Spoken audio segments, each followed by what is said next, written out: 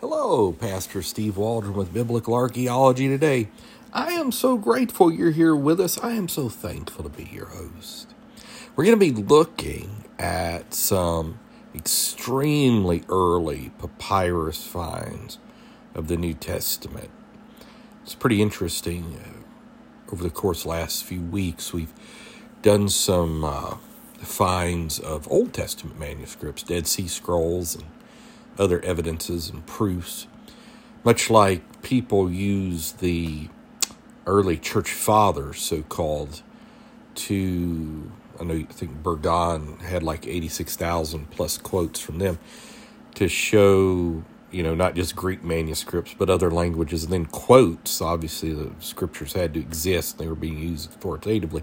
They do that in the Old Testament as well, with things such as the Mishnah and the Talmud, the different Jerusalem, Babylonian Talmud, and the Tosefta and other early writings. But this is just amazing how much and how early biblical manuscripts we have. So let's get started again. Thanks for being with us. One of the greatest finds is Oxyrhynchus. I'm not sure if I've done a podcast or two on it already. I've got full intentions I haven't, but I may have. We're at over 700 podcasts. I lose count because we also do New Life of Albany George over YouTube. And then they put it on Facebook. And man, we've got close to 4,500 videos over there. So I do lose track. So forgive me for that. We're on page 119 of the Popular Handbook of Archaeology in the Bible by Holden and Geisler. And so the first couple are from the 2nd century. This is the 100s AD. And the first is P109. And it has John 21, 18 through 20, and 23 through 25. Why that's significant, a lot of people think John was maybe the last gospel written and maybe as late as the 90s AD. If so, you're just talking just a few decades. Here it is. And that would come from Oxyrhynchus. And then P108 from the 2nd century. I think it's 108. And it contains John 17, 23, and 24, and 18, 1 through 5. Both those are using, according to paleographers, 1st century exemplars. That, they were copying something, and what they were looking at based on different paleographic linguistic characteristics, would have come from the 1st century AD. Just different styles at different times. You can even get into more specifics than that, as a matter of fact. Next, we come to P1, Papyrus 1. It's the first one in our list we're looking at from the 3rd century, the 200s AD. But again, it's looking at a 1st century exemplar. And it has the genealogy of Jesus, Matthew 1, 1 through 9. Also verses 12 and then 14 through 20. You can also get a copy of these. Phil Comfort's done a couple of great books, getting all the papyrus together, and you can get it in one volume. I did want to mention that. It's just great.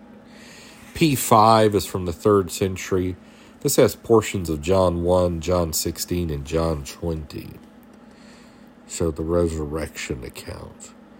P13, again from the 3rd century, 200s AD, using a 1st century exemplar. Next several are just 1st century exemplars still. Has portions of Hebrews 2 through 5 and 10 through 12. Why that's significant is Hebrews was a disputed book over the course of centuries for various reasons. But also, like Vaticanus ended at Hebrews 9. So to have this early witness, much earlier than Vaticanus, from 10 through 12 of Hebrews is very significant. And next we come to P23 from the 200s, 3rd century, 1st century exemplar, James 1, 10 through 12 and 15 through 18. And that's significant because Luther really didn't like the book of James. He called it the Epistle of Straw and did not want it part of the canon. And it did have some disputes as well. looks like P21 from the 3rd century AD. The 21s under the P's are extremely small in this book. So I tried to go over it before I did this podcast, but even with that, I'm like, I just want to make sure. So forgive me if they're off just a little. But I don't think they are. But they may be. But this is from the 3rd century AD, the 200s, with a 1st century AD exemplar. And it's John 15:25 through 16:2, and then 21 through 32. A pretty good chunk. Now, Oxyrhynchus, people have different thoughts on its validity, because I think Oxyrhynchus was a trash dump. So either they were under persecution, they were throwing it in the trash, or they didn't think these were the greatest manuscripts. But you can still learn a lot from them either way. And it does show that the Bible is widely circulated. Next is P90 from the 3rd century, 1st century exemplar. Portions of 1 Thessalonians 4 and 5 and 2 Thessalonians 1 and 2. A lot of good eschatological passages there. Next we come to P88. Again, the 3rd century, 200s AD, 1st century exemplar. Acts 18:27 through 19:6. This would be the Ephesian elders getting the Holy Ghost and that type thing. And then 12 through 16, the Sons of Sceva episode, I think, from memory. Next we come to P45, which is part of Chester Beatty 1. And Chester Beatty, very wealthy industrialist, who along with John Rylands would collect biblical manuscripts. I think Beatty, is he from Switzerland? I think they both ended up in the UK somehow. But this would be P45, 3rd century, 1st century AD exemplar. Large portions of all 4 Gospels in Acts.